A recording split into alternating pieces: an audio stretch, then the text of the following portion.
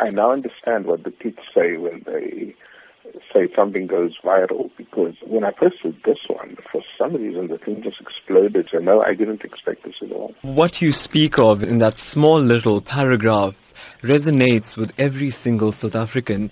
Help me understand what went through your mind when you watched that funeral service, seeing the entire nation come together like that. It suddenly struck me, that we take for granted the wonderful, wonderful ways in which, in moments of crisis, we come together as South Africans in such a beautiful way. And knowing Uncle Kathy, this was no accident. I mean, he put together, and his wife Barbara put together this funeral in such a powerful way, but also without making a scene about it. So there's a lot of those things that if you just looked again, you'd see amazing examples of solidarity, of interracial friendships, of interfaith community.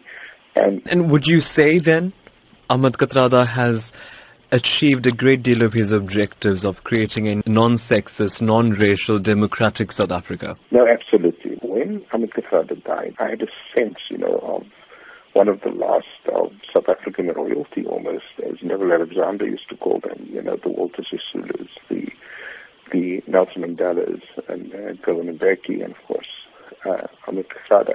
These were special people, they weren't loud, they weren't obnoxious, they weren't sleazy, they weren't greedy, in having this simple funeral, you at the same time make a profound statement. Professor, yes, that statement didn't stop there. Many have said that THAT Kathrada stood up for injustice and stood up for whatever he felt in his heart to be incorrect.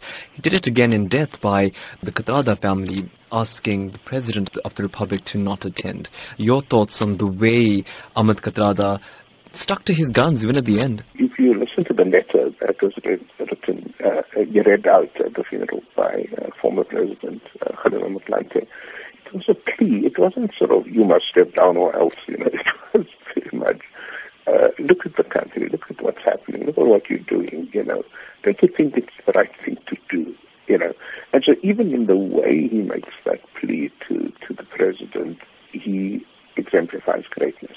It comes at a time when South Africans themselves are facing a great deal of uncertainty. And South Africans often lament to us that they're not so happy about being South African right now. And then you see something like Mr. THAT Kathrada's funeral. How then do you advise South Africans to draw a lesson from this and try and implement such a change in their daily lives? My advice to South Africans is, it's one thing to sort of say THAT Kathrada was a great man and all of that. That's true. It's another thing to say, let's draw inspiration from his life and let's get up again and continue the fight against injustice, inequality, corruption, and the like. That, I think, is the real message of the funeral and the man.